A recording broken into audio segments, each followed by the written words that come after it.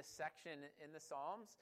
And we'll have one more week in the Psalms this summer, and as we're ending summer and we go into the fall, and we'll begin a new study as we are going to be in the New Testament, walking through the book of Ephesians. So that'll be a good study, a challenging study as we walk through that, encouraging things, as even I think of Ephesians, how there's an encouragement to unity within the church and a grounding in the gospel and how it impacts our lives and our families and our church. And so it'll be to walk through together. So be getting ready for Ephesians coming in a couple weeks. So today, though, we're in Psalm 24.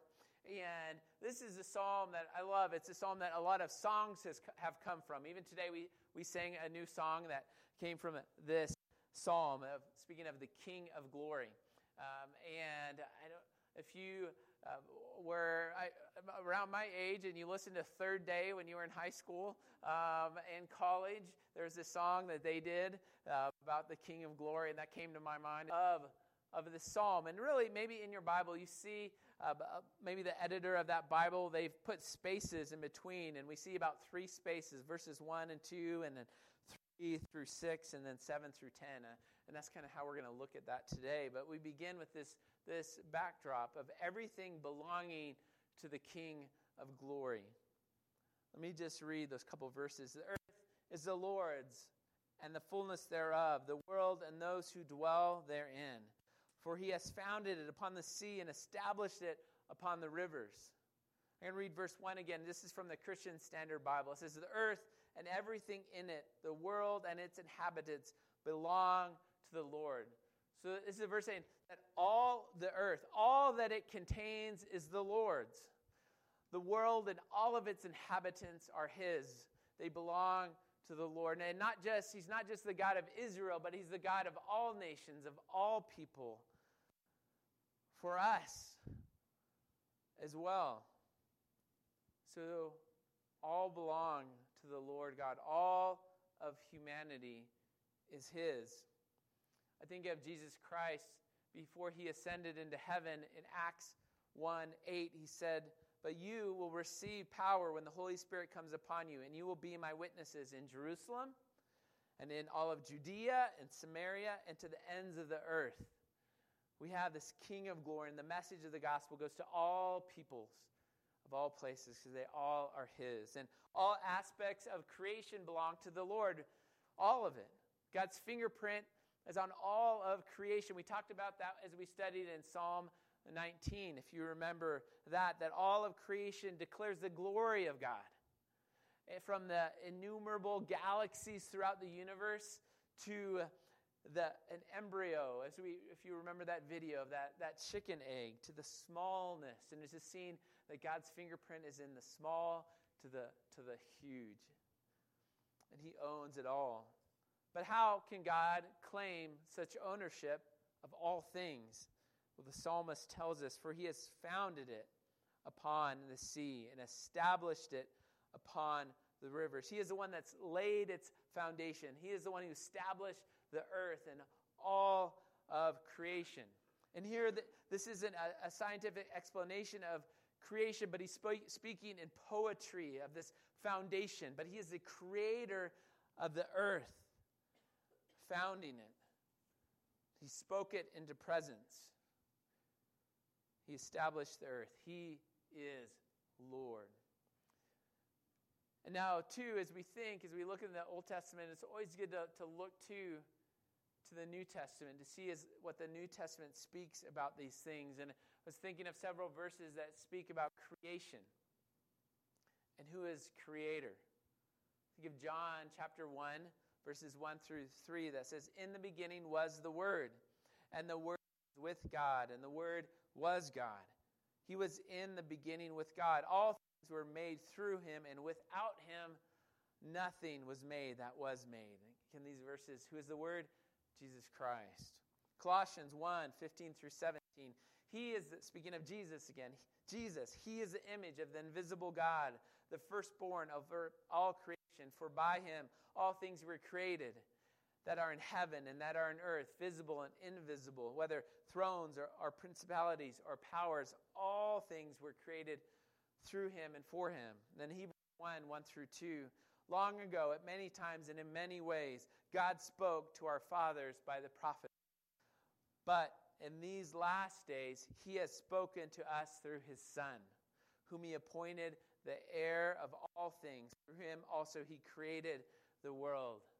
So again, we're reminded, who is the Lord who created? Who is the creator king? Who is the king of glory? Well, Jesus, he is the king of glory, the suffering king and the good shepherd king that we've been speaking about, the king of glory. So then, as we move into the second section of this psalm, here we hear the people preparing. They're preparing their hearts. There's this preparation going on to enter into the presence of the King of glory. And this speaks to how we can enter into the presence of a holy God. So begin and read some of that. Verse 4 through 6. He who has clean hands and a pure heart. Oh, let me start in verse 3. I'm sorry. Who shall ascend the hill of the Lord? Who shall ascend the hill of the Lord? And who shall stand in his holy place? And it begins, he who has clean hands. So here, the question is, who can approach the holiness of God in his holy place? Again, a description as they were ascending to the temple, to the place of worship, to the place that the Lord set apart for his presence to be known amongst his people and for them to worship and offer sacrifice to him. And the question, who should ascend to the temple? Who should ascend and stand? Who should remain there? Who should go to worship the holy Creator God in his holy place? And the weight of the holiness of God and entering his presence is felt here as we see this call to worship. And in that time, the Levites, they would stand as gatekeepers at the temple, and they would be there to answer the question, who would ascend? Who could ascend? Commentator and Old Testament professor Alan Ross said this. He said, many of the Levites were assigned to be gatekeepers. Their task was to make sure the people who came into the sanctuary met the requirements of holiness and had the proper sacrifices. So here we have this going on, and our Lord is holy and worthy of worship. We don't have we don't get the privilege of telling God how we will approach him or how we will worship him or how we are to understand him, because he is creator of all things. He is the one that gets to speak in and tell us. He is the creator, and he is the one who calls us to be those who come to him with holy hands. And we are those who are in need of forgiveness, that we might even enter in to his presence. The Baptist preacher Charles Spurgeon from of old said this: there should be some preparation of the heart in coming to the worship of God. Consider who he is in whose name we gather. And surely we cannot rush together without thought. Consider whom we profess to worship, and we shall not hurry into his presence as men run to fire. Because this is called, we don't go casually. We're called to even examine our hearts as we go to him in worship. So who should ascend? Who can stand in the holy place? And the answer is given. The requirements are given. You must have clean hands. So this clean hands is speaking about our actions, our deeds, the things that we do. And there's a call to be able to do them, or to do them, and to be those who do them without sin, that are free from guilt and sin, according to all of the commands of the Lord, all that he has written. So there's a call of having right actions.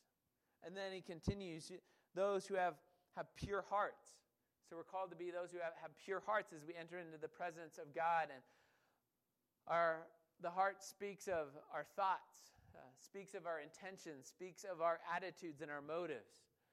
We're to be those who are blameless in our motives and our intentions. We should be those who are free from selfishness, free from pride, from self-seeking. We need to be pure of thought, void of lust and selfishness, anger, self-centeredness. So as we continue on, the list gets harder as we go, and it continues to stack up. It says, as well as we continue, that we are be those who do not lift up their soul to what is false. Not lifting up our soul to what is false, to false gods, to false idols of the heart. And even this idea of lifting up, what does it mean? Well, we see a parallel in Psalm 25 that says, to you, O Lord, I lift up my soul. Oh my God, in you I trust. So there's in that those two verses, the parallel between lifting up and trusting.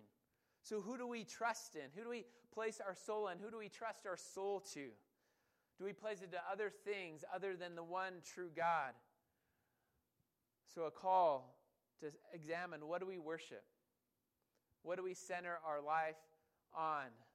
And be reminded that all other things that we might seek for hope and worship and center our lives on, all those things will fall short. They do not fulfill. It's a bit like last week we had the question as we looked at the Good Shepherd. The question is who is your shepherd? And here the question might be, on what do you center your life? What do you worship? What ultimately dictates what you do and don't do? How do you even walk through the plans from day to day? What ultimately are you seeking for joy and fulfillment? It's a call out to ask, what are the idols of our heart? One definition of idols that I've shared before is by Pastor Brad Bigney. He's a pastor in Kentucky. And he says, an idol is anything or anyone that begins to capture our hearts and minds and affections more than God. Again, an idol is anything or anyone that begins to capture our hearts, our minds, and affections more than God.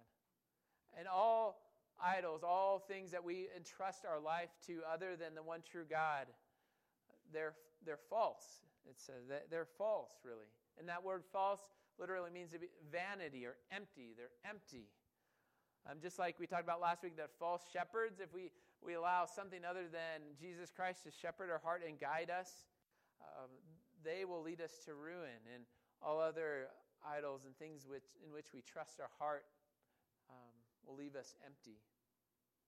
And then we see a third thing, and does not swear deceitfully. Does not swear deceitfully. It's not dishonest, not false swearing of oaths. This is speaking of all of our deeds, not just of deeds, but our words here. Not just our thoughts, but our words here.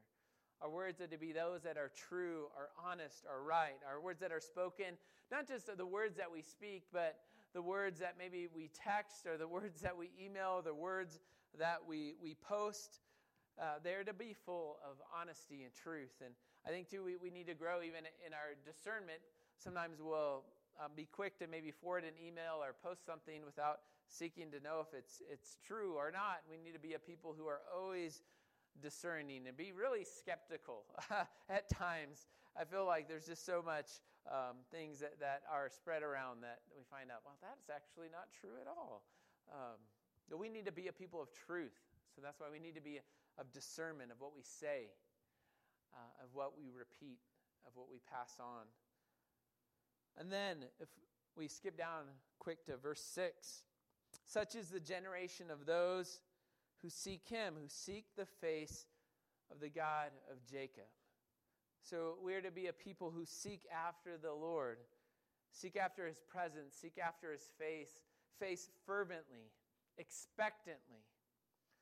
Pastor Timothy Keller, in his book, The Songs of Jesus, he says this of this psalm. He says, we must wrestle in prayer to seek God's face, as did Jacob, who said, I will not let you go unless you bless me. You need to be as that, seeking after the face of God and his presence. So here we're given this high standard, this fourfold standard, where in it could really be crushing as we think about this. There's this call to holiness, to live a life without sin and without self-righteousness and without hypocrisy and without idols of the heart, and without false motives, and without being self-seeking, completely righteous. And the question is, well, who measures up to this standard of clean hands and a clean heart and faithfully seeking the Lord? Well, no one. No one. We all are those who fall short. And yet sometimes we do seek to be righteous. We seek to be those who follow after a standard of even trying to be enough in ourselves at times.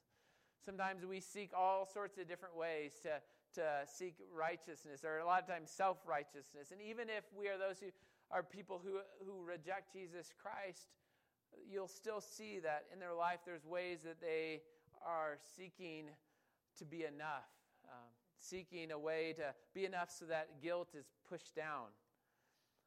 But no effort in our own self can ever bring about righteousness in our life. And there's so many ways that even we feel like in our own wisdom or maybe in our own actions, we can be enough, we can be pure enough, we can be righteous enough. And if we look close enough around the world, we see ways that happens all the time. Or if we're honest, if we look at our own heart, we see ways that we do that apart from Christ often. I was thinking about this. I was listening to a book that kind of reminded me of some of these truths. And sometimes we are those who will say things like this. We might say, I think eating healthy is great as long as you don't eat healthier than I do, and then you're probably a little bit of a health nut. Or it's great, working out is awesome. It's awesome as long as you don't work out more than I do, because then, you're probably obsessed. Or it's great to save money, but if you save probably more money than I'm saving, most likely you're trusting in your savings. Or it's great, it's okay to watch Netflix, but if you watch more than I do, well, then you're addicted. And we can kind of do this, and we set the good people and the bad people, and you know where we always are sitting? We place ourselves in that good people bucket more often than not, and we look for ways to make ourselves be more righteous than another. And honestly, COVID's added a whole nother way for us to find ways to be enough and to be more righteous than the next guy, no matter which side we stand on things, or even if we stand in the middle, we have all these new opportunities by whatever your stance might be on masks or on vaccines or whatever. We often say, well, I'm in this group and look at that group, or I'm in this group and I look at that group. I'm in the middle, look at me, I'm so much better. And there's all these new ways to find self-righteousness through this season, and we can do it in ways where we try to even, and things even like with our kids, if we have, I'm a little more righteous because I have more kids than you do, or I'm a little more righteous because I don't have as many kids as you do, or I'm a little more righteous because I send my kids to public school, or I'm a little more righteous because I don't, or, whatever. It goes on and on and on, these ways that we can strive for righteousness apart from Christ, but we're reminded that no one is without sin. No one is without sin. We all fall short of the glory of God. We all are sheep who have gone astray. And then the question is, what hope is there? And our hope is found in the one who fully fulfilled the law of God. The one who had pure hands and has pure hands and a pure heart. Who had no deceit or lies upon his lips. Holy, the King of glory, Jesus. And you think of it in context of these Psalms that we've been walking through. Psalm 22 is all about a prophecy of Jesus Christ on the cross, the one without sin, who poured himself out, who was pierced for us. And as Isaiah 53 teaches us as well, pierced for our transgressions, that he died for us, and that through him we can be forgiven, and we can stop striving on our own to be enough and to be righteous on our own. I think of 1 Peter chapter 2, verses 22 through 25 that says, he committed no sin, neither was deceit found in his mouth. When he was reviled, he did not revile in return. When he suffered, he did not threaten, but continued entrusting himself to him who judges justly. He himself bore our sins in his body on the tree, that we might die to sin and live to righteousness. By his wounds you have been healed, for you were straying like sheep, but have now returned to the shepherd and overseer of your soul. Our hope is found in the King of glory, in Jesus Christ. And then verse 5 says, he will receive blessing from the Lord and righteousness from the God of his salvation. So those of us who find clean hands and a pure heart through Christ Jesus, there is great blessing and great salvation in him.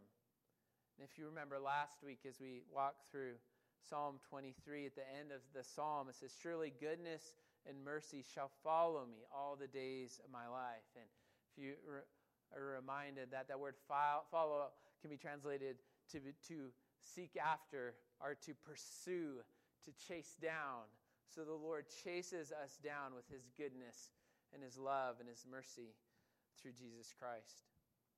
And then finally, verses 7 through 10, the King of glory enters in. The King of glory arrives. So worship breaks forth in the presence of the King here. Lift up your heads, O gates, and be lifted up, O ancient doors, that the King of glory may come in. Who is the King of glory? The Lord strong and mighty, the Lord mighty in battle. Lift up your heads, O gates, and lift them up, O ancient doors, the King of glory, that the King of glory may come in. Who is the King of glory?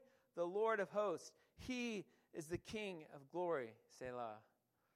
So here we have, again, that picture of the people of Israel returning triumphantly to the temple and the Ark of the Covenant coming in, representing the presence of God. And we have this song of praise to the King of glory entering in, and there being worship that breaks forth in the midst of this time. We know from rabbinical tradition that Psalm 24 was a psalm that was used on the first day of the week, which would have been on a Sunday, used for worship at the temple. And it's been pointed out before that this would have been the day, Sunday, you think of Jesus Christ. The last week of his life, on Sunday, was a day when he entered into Jerusalem.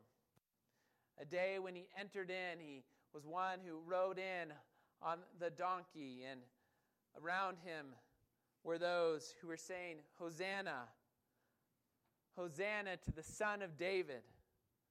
Blessed is he who comes in the name of the Lord. Hosanna to the highest. And then we could imagine that possibly even at that same time, in worship at the temple, the priests were singing and reciting Psalm 24. Lift up your heads, O gates. Lift up, O you ancient doors, that the King of glory may come in. Who is the King of glory? The Lord Almighty. He is the King of glory. Selah. So we're reminded of this the glory of the King entering in. And in this psalm, we have that back and forth, and we practiced it today as we had the question with the answer. And back and forth, as these would go back and forth, it would just accentuate the glory of God and the one who is King of glory. And we're reminded this morning just that question of who is that King of glory? And as the royal psalms are often, even in the New Testament, through the New Testament writers, let us know that they point us to Jesus. We're reminded that they point us to Jesus. Dr. Danny Aiken, who is a professor at seminary, now is a president of one of the seminaries, said this: the answer, as far as who is the King of glory, the answer is made plain by the revelation in Scripture of the holy war fought on Calvary's Hill.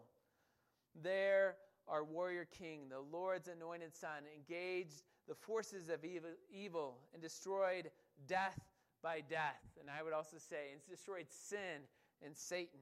Having finished the enemy off on the field of battle, he took a brief repose in the throne room of a tomb before bursting forth in glorious resurrection.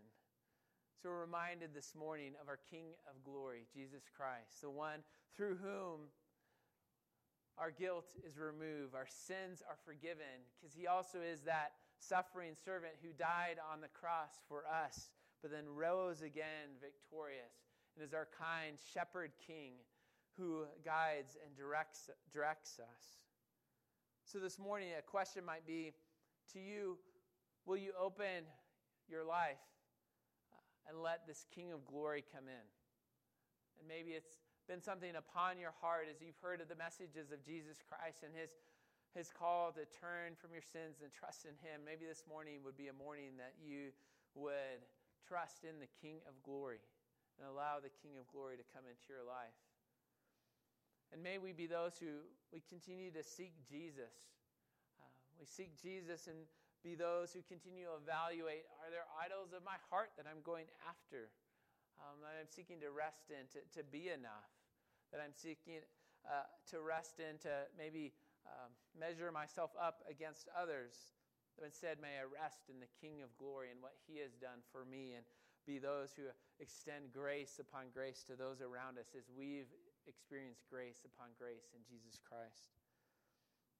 And would you allow this King of glory, Jesus, to be your good shepherd, your glorious King, and your Savior who suffered and died for you? Let's pray.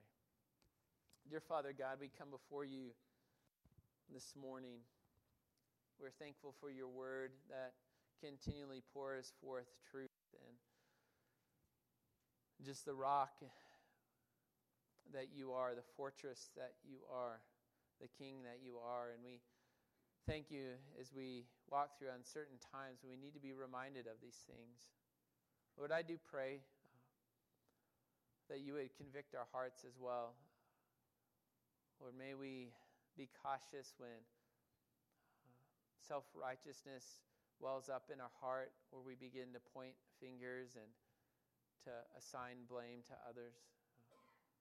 We be cautious when we look to other things in our life to make ourselves maybe feel a little more righteous than another. And may we be convicted of that and be reminded that we are all those who come with hands that are stained with sin.